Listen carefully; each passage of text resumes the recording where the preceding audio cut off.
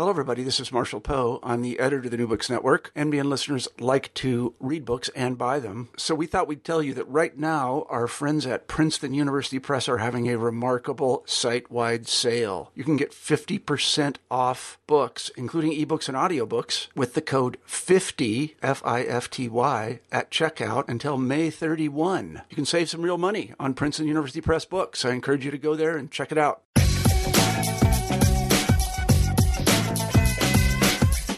Hello, and welcome back to the New Books Network. I'm Siobhan Barco, the host of New Books in Law. Today we will be discussing Historic Preservation Law in a Nutshell by Sarah C. Bronin and Ryan Roberry. Bronin is professor of law at the University of Connecticut School of Law, and Roberry is assistant professor of law at Georgia State University College of Law. Welcome to the show. Thank you. Thanks, Siobhan. Could you begin the interview by briefly introducing yourselves? I'd love to know your backgrounds and how you became attracted to studying historic preservation law. Sure. So I'm Sarah Bronin, as you said. I'm a professor at UConn. I run our Center for Energy and Environmental Law. And I actually trained as an undergraduate as an architect. I have an architectural license, and so came to the field of preservation law with that interest, with just an interest in buildings and how they work and how they contribute to the urban environment. I went to law school after that, but just before law school, I had interned with the National Trust for Historic Preservation. In graduate school, I did my thesis on Washington, D.C.'s historic districts in a history program. So coming at historic preservation from a variety of different ways eventually led me to see historic preservation law as a really exciting and possibly understudied area of law, which brings all of these areas together. And hi, I'm Ryan Roberry. I'm an assistant professor of law at the Georgia State University College of Law. I also co-direct our Center for the Comparative Study of Metropolitan Growth. My background is a little bit different than Sarah's. I came to historic preservation through history. I was a medieval historian at Oxford University in England. And in studying sort of places and peoples, I realized more and more how important the tangible elements were, the buildings, the street layouts, things like that, and how much one can glean from those structures. And so as I entered law school late at age 30, I was focused more on combining my love for history and law and ended up finding this wonderful field of historic preservation law. Okay. And how did you come to write your current work together? Well, Ryan and I had met previously, and we had talked both about our shared interests, particularly in history and, of course, the built environment. And we decided to write this after I had published a book with another co-author called Historic Preservation Law, which was a case book that was intended to be used in the classroom. Ryan and I thought that a good follow-on to that book would be a book that could really be a handy reference guide for lawyers and practitioners who were not necessarily lawyers, including architects and others in the preservation field. So that's what this book is intended to be. It's intended to be a book that can be used beyond the law classroom and, in fact, even beyond the field of just lawyers specifically, to be a reference for all areas of preservation law, ranging from the local to the international. So what is historic preservation? Historic preservation, I mean, at its most basic level is to protect significant historic resources from destruction, inappropriate alteration, and neglect. And when I talk about historic resources, what I mean there is, it could be buildings, it could be archaeological sites, it could be Native American remains. The types of historic resources are vast and varied, but typically the key theme behind all of them is some element of human activity in the past. And the point of historic preservation is to preserve these historic resources for future generations for a host of reasons. Some which are political, some which have to deal with aesthetics, some with education, and many having to deal with just our shared past and the strands that weave our culture together, and keeping those alive for people in the future. Why do you consider preservation law to be an emerging field?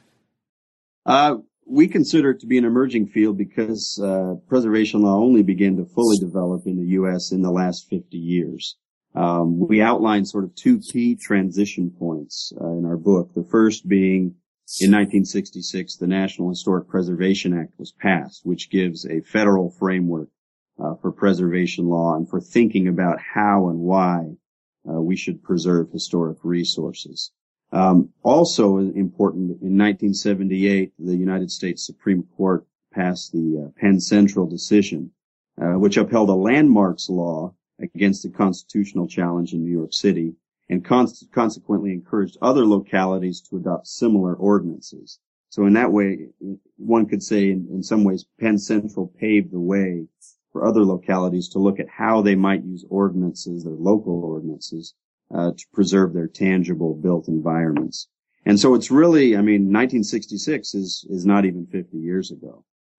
It's slowly emerging, and as sort of culture and what counts as a historic resource, as those continue to sort of be constantly defined, and as localities begin to use and try to understand how and what they should preserve, that's why we say it's emerging, because it's still something that is somewhat like, I guess, the nascent environmental movement. Now nobody would question we have an environmental movement, but it wasn't always so at the beginning. And we see historic preservation law is really coming into its own as sort of a new generation of people, and as it moves towards the future, it will indelibly change. What are some areas of current controversy that your book highlights? Well, just to pick up on some of the themes that Ryan just talked about, there are so many new areas of tension that are presented when you have regulatory regimes that are trying to preserve historic properties at the same time as you have people who may want to do things to those historic properties that might compromise their historic integrity or their historic significance. So a couple of areas that our book covers include things like the Americans with Disabilities Act. So that, of course, is the federal statute passed just a couple decades ago, which requires certain public facilities and others to update their buildings so that they can be accessible to the mobility impaired, to the sight impaired, and to others who are disabled. The conflict with the Americans with Disabilities Act and preservation comes about when changes must be made to a historic structure that might compromise the historic integrity of the structure. So, for example, ramps may be required to be built on the outside of a building so that the mobility impaired can access, let's say, the main entrance of that particular historic building. But a ramp would potentially be a visual clash with the historic elements of the building. So how do you still satisfy the goals that have been set out in other federal statutes on the preservation front, but also accommodate the very important goals of the Americans with Disabilities Act? That's an area that's been subject to a few lawsuits in the recent past, and I think will continue to pose some conflicts where you don't have creative architects that can solve these problems from a design perspective. Another area that we've looked at, so we've looked at a range of areas that involve cultural resources. So Ryan did a great part of a chapter on the Abandoned Shipwrecks Act is one example.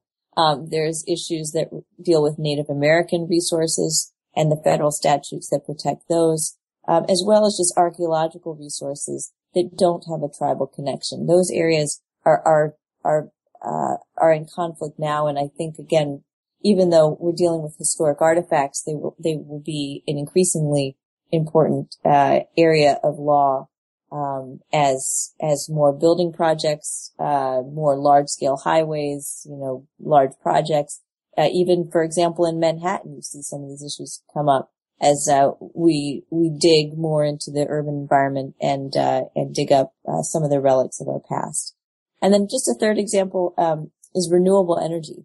So both at the local level and at the level of federal projects, you see conflicts in renewable energy in the law. And our book covers those, at the local level, where let's say you have a single homeowner who wants to put up a solar collector on his or her roof, and they run up against local historic ordinances, or on the larger scale where you have utilities who are trying to install, let's say, a wind farm on federal land, and that will trigger a host of federal statutes that might come into play to limit what they can do, or to at least require a heightened level of scrutiny before that project is allowed to proceed.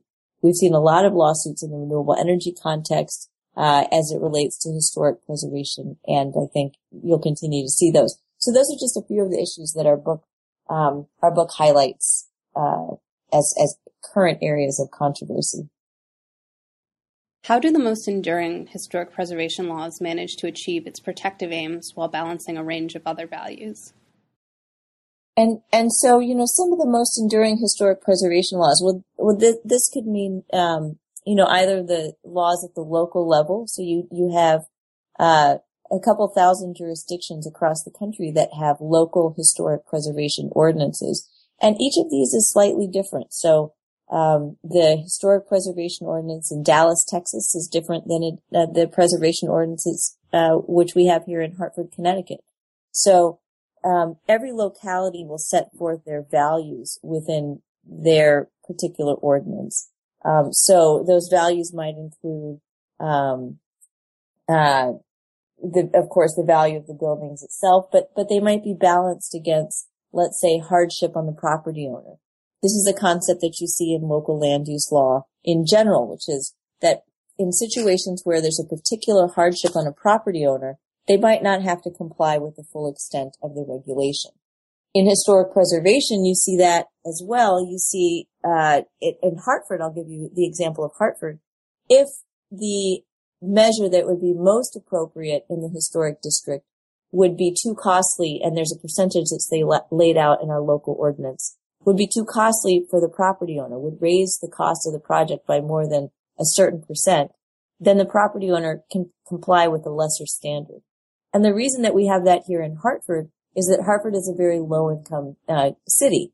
It just so happens, to be that way. And so what we're trying to do in our local preservation ordinance is respond to those conditions by allowing a little bit of flexibility for those property owners who might not be able to comply fully with the historic preservation ordinance due to the cost.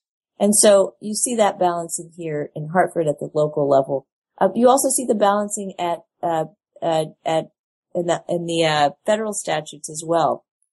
We'll probably talk about this in a little bit, but many of the federal statutes have procedural requirements instead of substantive requirements. So they merely require that, let's say, a federal agency stop, look, and listen before they proceed with a project that might affect historic resources. And the reason for that in the federal context is to balance the need to recognize, to document, to protect to the extent possible historic sites against the need for the federal government to actually engage in and complete projects. So there's weighing is inherent at every level of historic preservation law. And I can think of very few situations where historic preservation law is the absolute value. And those situations are fairly unique. So for example, in the case of national historic landmarks, they get heightened protection. In some states, we give heightened protection, to certain protected designated properties. But that's not common that preservation trumps everything else. There's always a balancing. And as Sarah pointed out, I think one of the important pieces about this balancing act that happens is sort of the built-in procedural consultation requirements, which I'm sure we'll talk about more. But this ability to gather sort of different stakeholders around the table and to consult is really at the heart of historic preservation law, because historic preservation law understands that there are people, value things for different reasons, and there has to be some compromise struck. But the consultation piece is critical. Could you talk about the origins of the historic preservation movement? People have always been interested in the past. I actually just read a fascinating account of a medieval monk who, he wasn't always a monk. He was a soldier in William the Conqueror's army that went across the English Channel, and was so, as they moved towards the north and were, thrashing the northern parts of England, Yorkshire, etc., he came upon the ruined abbey at Whitby. and was so moved by its natural beauty, no one was living there anymore, that he decided to become a monk to repent of his sins and things like that. And so in some ways, historic preservation has always been with us. From the United States perspective, there's really been three large movements we outline in the book that have impacted historic preservation law. The first of those is collecting archaeological and tribal resources. And this was really during the early part of the country as contact was made with the Native American residents. Of course, there were questions and wondering who these people are and how did these mounds get built and these cities. And so there was a keen interest in sort of antiquarianism and gathering archaeological artifacts. I mean, Thomas Jefferson is well known as being very, very interested in ancient things and ancient peoples, and had collected a lot of artifacts. And the Smithsonian also was created to sort of manage some of these federal artifacts that were being collected by people over time. So really the first major movement in the United States was this idea of collecting archaeological and tribal resources. In about the 1880s, 1890s, as the U.S. began to move farther west, people began to realize just how vast this land actually was and how varied in landscape. The second movement was protecting some of these natural landscapes. People began to realize there are more and more beautiful types of landscapes that could be destroyed and that they deserve protection. You have writings, of course, the Transcendentalists. You have the beginnings of the National Park Service in the late 19th century as a way of protecting sort of natural beauty and trying to appreciate it and keep it preserved. You have John Muir, you have Teddy Roosevelt, the U.S. Forest Service, and sort of Yosemite and Yellowstone National Park, and this idea that natural landscapes and vistas also deserve protection. And that was the second movement. And then the more recent movement is this movement to preserve buildings, structures, and other sites. And I say more recent, although this was happening all along. I mean, there was a movement early on in the 19th century to preserve, George Washington's plantation in Virginia. But they were largely movements by individual peoples and groups who thought a particular building was important. But really in the 20th century, there has been a renewed understanding of building structures and other sites that are important to urban areas, and important for a range of reasons, and this desire to preserve sort of tangible built landscapes. And so all three of those sort of themes run throughout the book, and those really are the origins, and there's no one of those three takes dominance over the others. I would say today, they're all involved, but those origins, started out in the early parts of the century. And I would imagine as time goes on, we would begin seeing other, values also ascribed, to heritage preservation. So what is protected under historic preservation law? And could you tell us a little bit about the designation process? Sure. So I'll take that one. So the designation process refers to the process by which resources are formally considered to be protected. So mostly what we mean by this in the United States is that they are put on registers of historic places. And so we referred earlier to the National Register, to the National Historic Landmarks. Both of these are lists of places that are important that in the federal context. We also have state and local registers that also have lists of historic properties where they have been established. So not all localities, for example, have a register of historic places, but some do. So the criteria, though, for a resource to become designated varies depending on whether it's at the national, state, or local level. But in general, there has to be a tangible resource, a building, a structure, an object, a district, or site for the National Register as one example. So there has to be some kind of tangible resource. It has to have some prehistoric or historic context. So it has to have some historical context. The last two criteria are that it has to be significant and that it has to have integrity. These two are really the key criteria and the key bones of contention when there are disputes about whether a resource should be designated. And so with regard to the type of with regard to significance, usually for an resource to be considered significant, it has to be associated with an important event or an important person, let's say George Washington. It has to have architectural merit, or it has to have information that's important to history or prehistory. So under any one of these various criteria, an object can be considered to be significant. And there are others too, again, depending on the local or state rules. The last criteria, the criteria about integrity. Integrity means the resource has to be able to communicate its significance. In other words, it has to be intact enough. It has to be unmodified enough to be able to still communicate the features that make it significant, including its historical context. So integrity, significance, has to be some sort of tangible object. It has to have some historical context. All of these are criteria for listing under any of the types of regimes that I've mentioned. Now, as far as the process of listing, that's typically a formal process that sometimes has a referral. In the case of the federal, in the case of the National Register, there's a referral from state entities that review whether the proposed resource actually meets the criteria that are required for the National Register.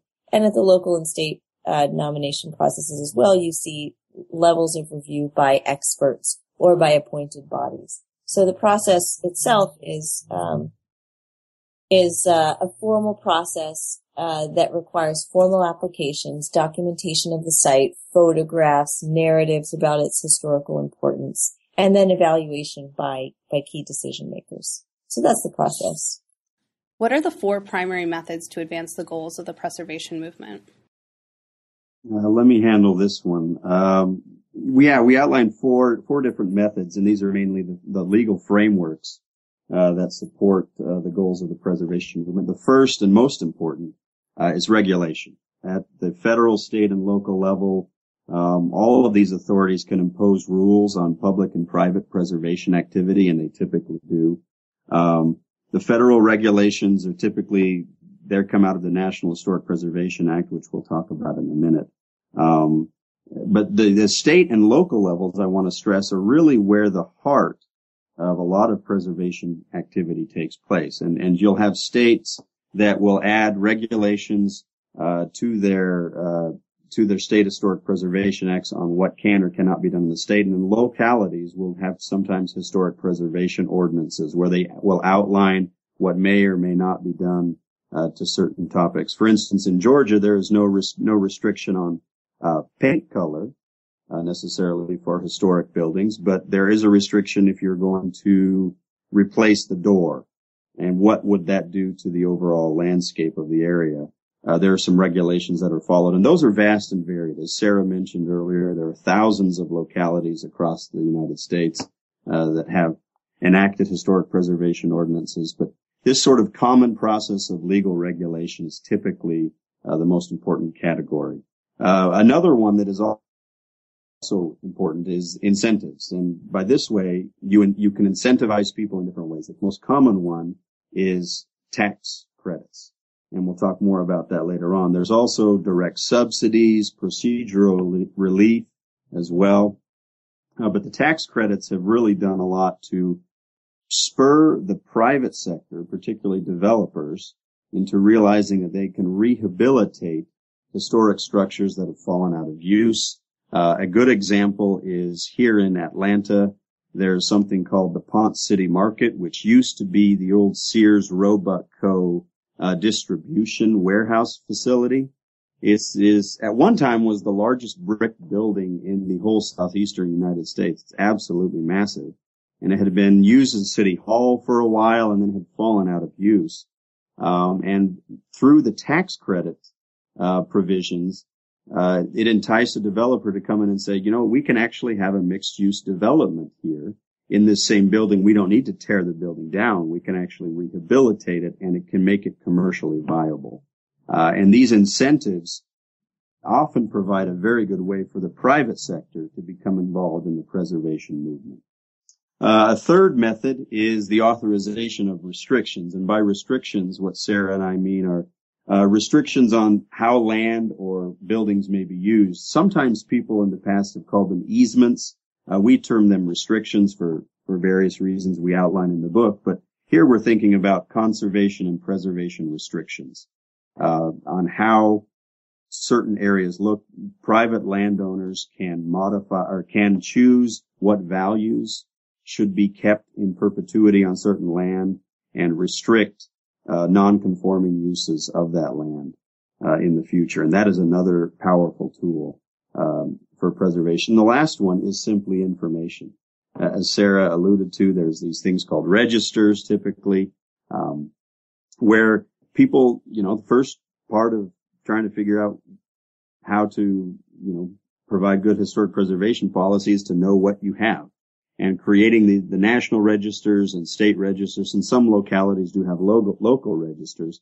People begin to understand what are the historic resources in their areas and how can they then best protect them and how can they build them into an overall development plan for their different localities. So really, those are the four primary methods that we talk about in the book: is regulation, incentives, authorization of restrictions, and information.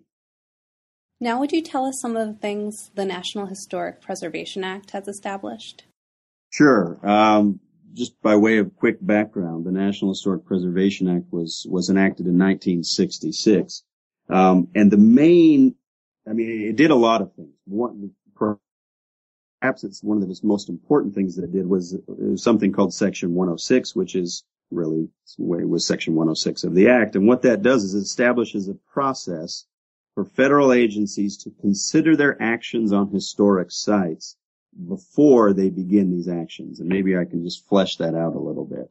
The federal agencies, federal government, military, they own a lot of different historic structures. And they could either decide the structure's old and needs to be demolished, or they could say, we need to take part of this old battlefield and turn it into something different.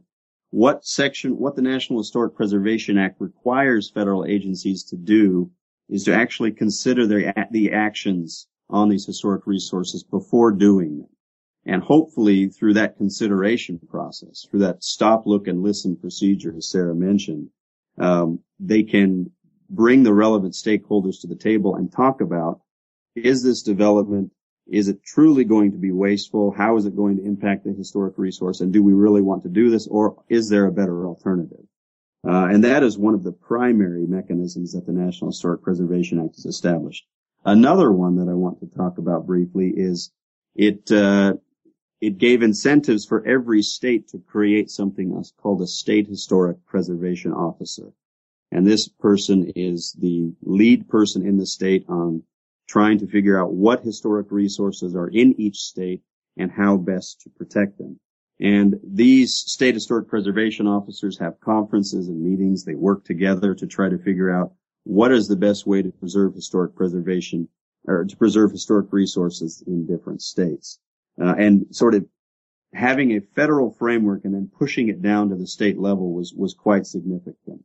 And not to be remiss, but the National Historic Preservation Act also works with tribes, with Native American tribes, and they have a counterpart to the State Historic Preservation Officer, and that is the Tribal Historic Preservation Officer.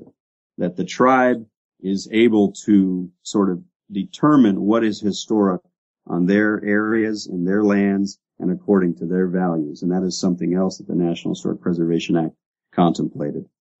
Finally, a fourth one that was already briefly mentioned was a national register, was actually listing what types of sites and buildings and buildings and areas are considered historically important to the entire nation. And this has prompted many states and localities to create their own registers, again, to update them and to really figure out what is important about the areas we live in. And I would say I'll just end it there. The act is very broad and very inclusive, but the consultation process, the Section 106 process are incredibly important. And then it established a framework for state and local participation in heritage preservation. Just to pick up on Ryan's last point, Section 106 has also served as a model for state and even local legislation that has a similar structure. How have environmental statutes become an important tool for preservationists? That's a very good question, Siobhan. I mean, the environmental statutes, as you can imagine, the word environment is a very broad word. And there's a federal statute called the National Environmental Policy Act, or NEPA. It was enacted in 1969, and it's really the centerpiece of federal environmental law. And it's designed to try to help protect the environment, which includes natural and historic resources. And the way that NEPA, or the National Environmental Policy Act, does that is through, again, a process of consideration and consultation and alternatives, of figuring out what actions taken by federal agencies might harm the physical environment, including historic resources within that physical environment, and then figuring out what alternatives would be better for that federal action, and then making a final decision and moving forward. And the way that the environmental statutes sort of have been advancing the goals of historic preservation is that often the Section 106 process, which is a process of consultation with interested stakeholders, and the process for underneath the National Environmental Policy Act are often used together. These types of consultations often bring in different aspects of the same thing, and that is protecting either the natural landscapes or the historical landscapes. And so often when you have a project, say a road or a project of, let's say you need to build a new federal building in a certain area, you will have to undergo a Section 106 review, which is underneath the National Historic Preservation Act, as well as a review under the National Environmental Policy Act. And those acts will ask you to sort of outline and consider what are the historic resources in the area, what are the natural resources in the area, and is this the best course of action? And these processes take, depending on the size of the project, they can take, anywhere from a month to several years. But it's become an extremely important tool in stopping people before projects begin to see, is this the best way forward? And it's important to point out that the Section 106 process and the national process under the National Environmental Policy Act, they don't exactly have the same terminology. Their focuses are not exactly the same, but the process is largely the same. And the process is one in which people need to know what is there before the action is being taken, and then figure out what would the action being taken, let's say putting up a new building on some public land, what would that action do to the environment, and what would it do to the historic resources? And in some ways, it's brought environmentalists and sort of preservationists together in some interesting ways over the years. How does Section 4F provide the most substantive protection for historic resources threatened by federal action?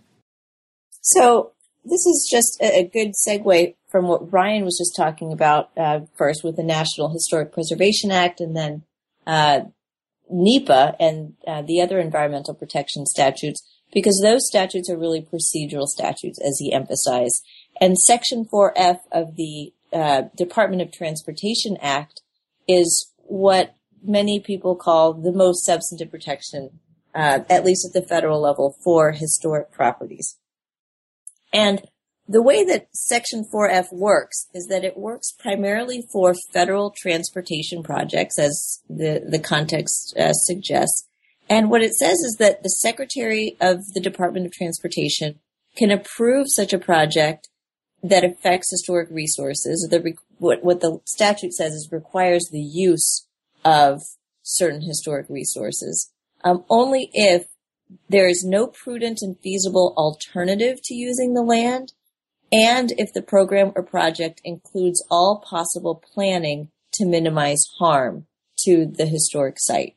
And so why did this law come about? Well, it passed in the mid-60s. Historic neighborhoods, including New Orleans French Quarter, famously, were being threatened by federal transportation projects. Because especially in the 60s, the easiest neighborhoods to bulldoze and the most efficient paths when it came to highway construction were through historic neighborhoods, which at that point in the 60s, in the middle of cities in particular, were areas which were not highly valued from a real estate perspective, and through parks. So Section 4F, I should say, also protects parks and wildlife and recreational areas. So Section 4F was passed to help put a finger on the scales for the kinds of resources that would be vulnerable to federal highway projects. And so these days, Section 4F is a really strong protection, but it's only for those projects that have a federal element, and it's only for transportation projects. So the Section 4F is highly litigated, as you can imagine, because of the strong protection that it provides. And some of the key issues that are involved in Section 4F cases, which we talk about in the book, include whether a program is in fact a federal program or project, what it means to use the resource. So I mentioned the word use. Section 4F only protects against uses of protected resources. And so the Federal Register, the federal regulations define uses in certain ways that have left courts, I guess I would say, left some things open to legal interpretation. And then the other big questions relate to whether the Secretary of the Interior has actually done planning for prudent and reasonable alternatives. So have they actually looked at everything? Have they evaluated prudence properly? Have they evaluated feasibility properly? These are questions that the courts have tried to figure out when it comes to Section 4F. And I should say, too, that it's been very effective in protecting historic resources. And also it has served as an important legal tool, often in connection with Section 106 reviews under the National Historic Preservation Act. So oftentimes agencies will engage in Section 4F and Section 106 reviews simultaneously, and that helps streamline federal review processes. But where Section 4F applies, it of course strengthens them. So, and you see also state models that we've covered in the book that emulate 4F. How can zoning ordinances affect historic properties?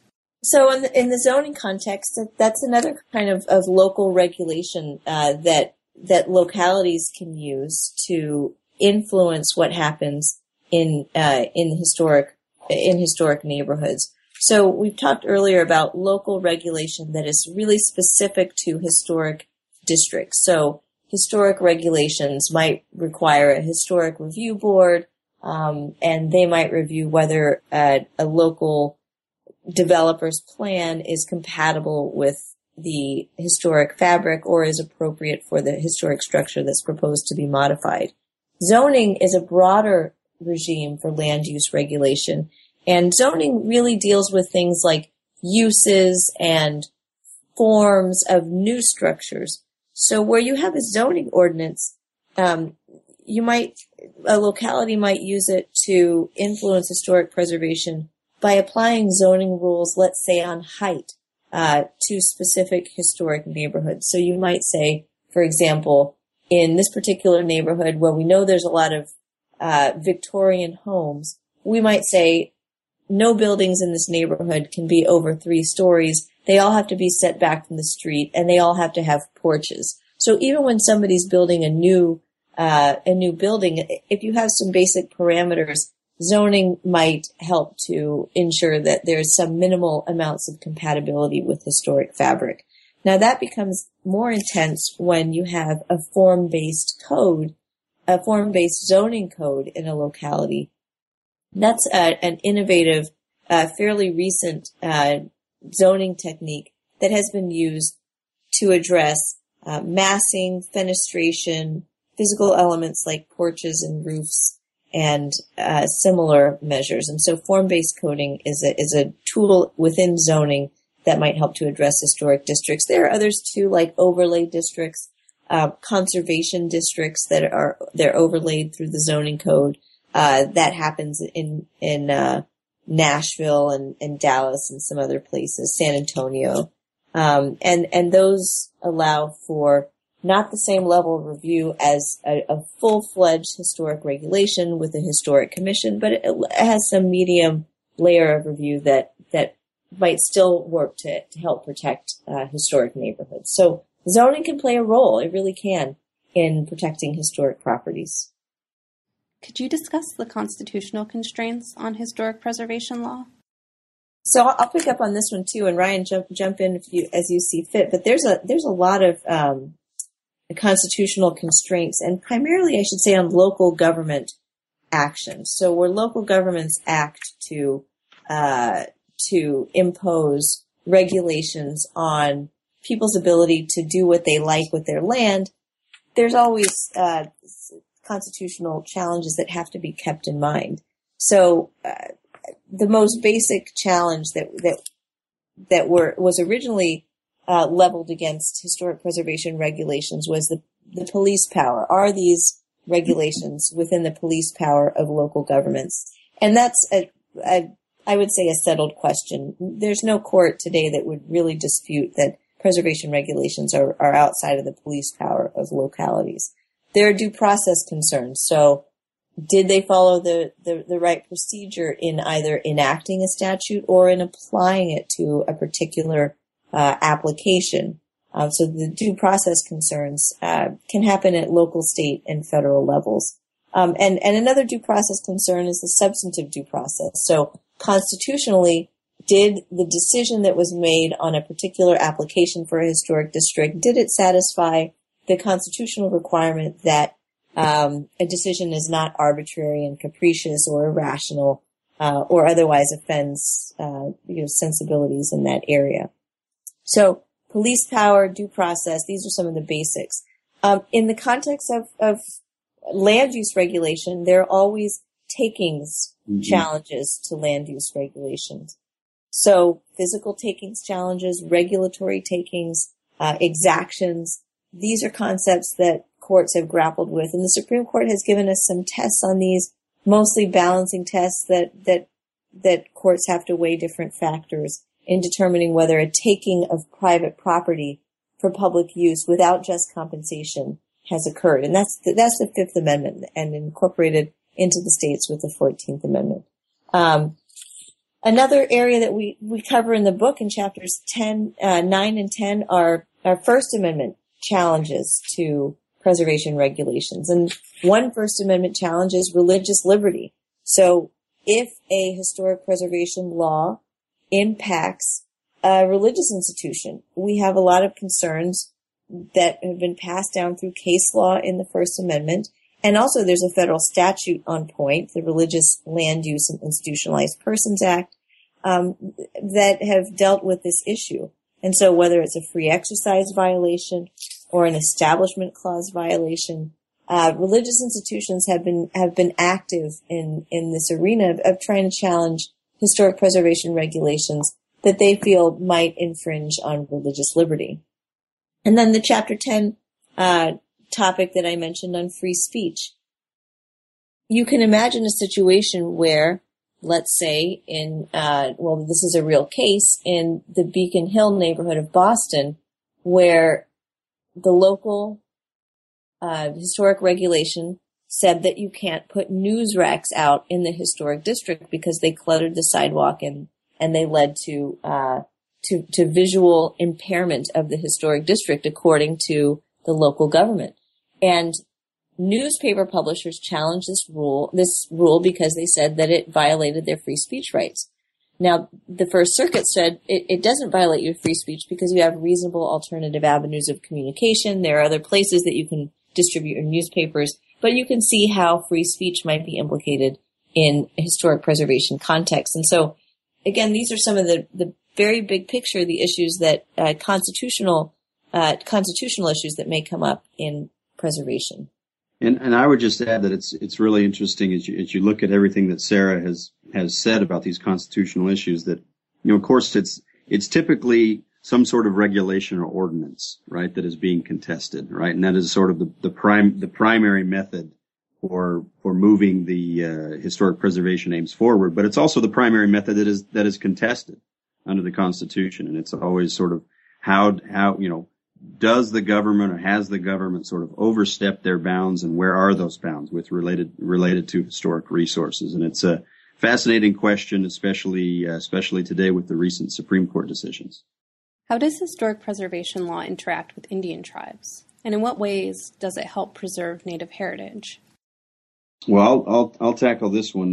There's really, two main ways that historic preservation law interacts with Native American tribes. And when we say Native American in the book, it's important to recognize that this is broader than just what is known as Indians. There's also Native Hawaiian groups, and also Native groups up in Alaska that are sort of included within this definition. But really there's two ways, and the first is a federal statute called the Native American Graves Protection and Repatriation Act. Its acronym is NAGPRA. And the second way is the National Historic Preservation Act itself, and I'll take those both in turn. So the Native American Graves Protection and Repatriation Act was passed because in the 90s it was sort of seen that, as we mentioned about the origins of historic preservation, a lot of it started out with collecting. And a lot of these early collections consisted of Native American grave objects, funerary objects, Native American bones, skeletons. And over time, it was thought, and I think correctly thought, that, this is just not appropriate to have these, essentially people on exhibit in the museums. And so the Native American Graves Protection and Repatriation Act, what it did was it established a process and a requirement that federal museums go through their collections and figure out what bones do they have that belong to Native Americans, what funerary objects and sacred objects, and to try to return those objects to the tribes. Now it can be a difficult process, as you might imagine. Some of the tribes don't exist anymore. Others, it's difficult to tell where the bones have come from, that they don't belong to any specific tribe. But the idea behind the Native American Graves Protection and Repatriation Act is that, on the one hand, everything that has been collected should go through, and that Native Americans, according to their custom, that these people should be reburied according to tribal ideals. In addition, it also protects, as you might imagine, there's lots of federal public land out there that is being used for different things, and sometimes people find, either inadvertently or they know something is there, that there are some Native American burial grounds there, and it establishes procedures for protecting those burials and the funerary objects and the relics related to the tribes.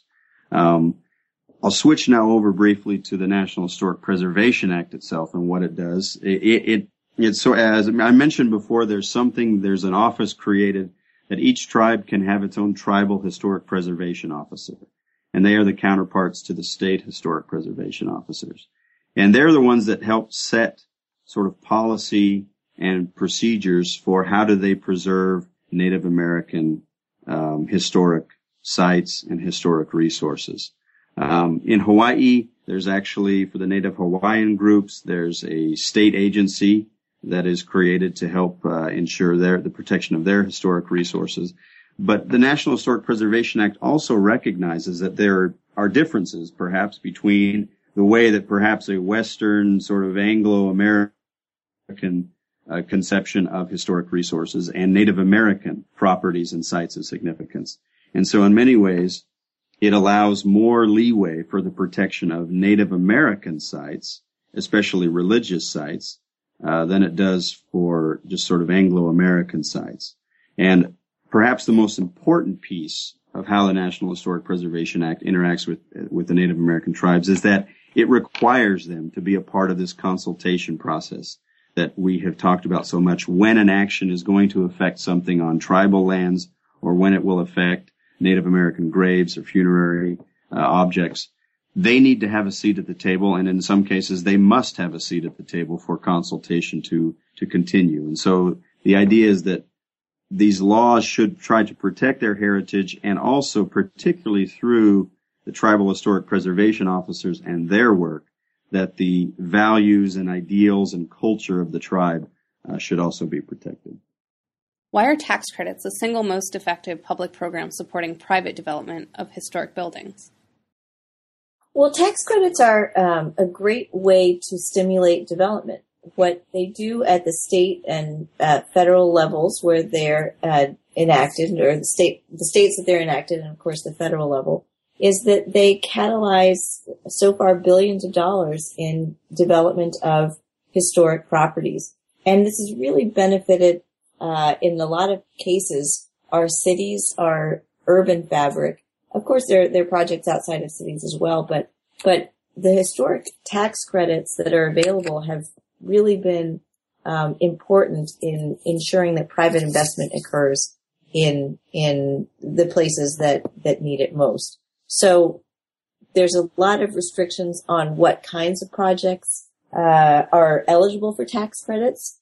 What most programs want, including the federal program, is that it's a building that will be placed back on the tax rolls. It's a private building, a commercial structure, or a multifamily residential structure that is substantially rehabilitated, and that's usually the term that is used, during a certain period, and then placed in service to one of the uses that are prioritized by the tax credit programs. The projects that are the types of buildings that are eligible for the federal program, and I say buildings because it is only buildings that are eligible, not the other kinds of resources that I mentioned a little bit earlier in the conversation. But the kinds of buildings that are eligible are those that are listed on the National Register or contributing to a registered historic district. And so you see how that question of what's formally on the register comes into play here, and it has real dollars and cents implications. To conclude, I'd love to know what you are both working on now. Well, I guess I'll go ahead and start. Several things I'm working on. I guess the first is I'm working on a paper which will be the first statewide study of what is called certified local governments. And by certified local governments, I mean governments that have been certified and have a historic preservation ordinance in force and a historic review commission to review the ordinance. And these certified local governments exist all over the United States, and they're available for funding and training expertise, etc. But thus far, there's been no sort of broad-based analysis or study of how certified local governments have functioned. And the state of Georgia, which I'm in, I think has the third or fourth most certified local governments of any state in the United States at 83. And what we've done is we've gone through all of the ordinances, currently going through all of these ordinances and review commissions to see how the certified local government sort of process is actually functioning, because they're supposed to report back every number of years to the state historic preservation officer that things are going well or not so well, or what we need to change. And this will be the first sort of broad-based comparative study of certified local governments in a particular state. So that will be, it's been a lot of work, but I think we're going to find some interesting things, and hopefully we can encourage other states to also take a look at what is happening on the local level, because that's really where preservation happens, is on the local level. That's really cool, Ryan. I didn't realize that you were doing that. That's awesome. My work right now is less on preservation specifically and more on zoning issues. So I'm working right now on an update to a zoning treatise that I co-author with Dwight Merriam, who's a land use guru. And I'm also working on the beginning project of the fourth restatement of property, the provisions that deal with zoning and conservation and preservation restrictions and other covenants. So those are more in the traditional land use arena, but still have some historic preservation regulation components when those issues are touched upon. And a couple of other projects. I just did one on renewable energy and the Ecopolis, which is a city that regenerates itself, which is, I guess, renewable energy is the other area outside of land use that I'm interested in. So, but I'd love to get your report, Ryan. As you draft it. So I'll use this interview to Absolutely. No, I'd be happy to provide it. And I know Dwight quite well because he was with us over in Warsaw recently, and he's a fantastic guy, and I look forward to that, to the update to the book. Great. All right. Well, those sound like fantastic projects. I want to thank you both for being on the show today. Thank you. Thank you, Siobhan. Appreciate it.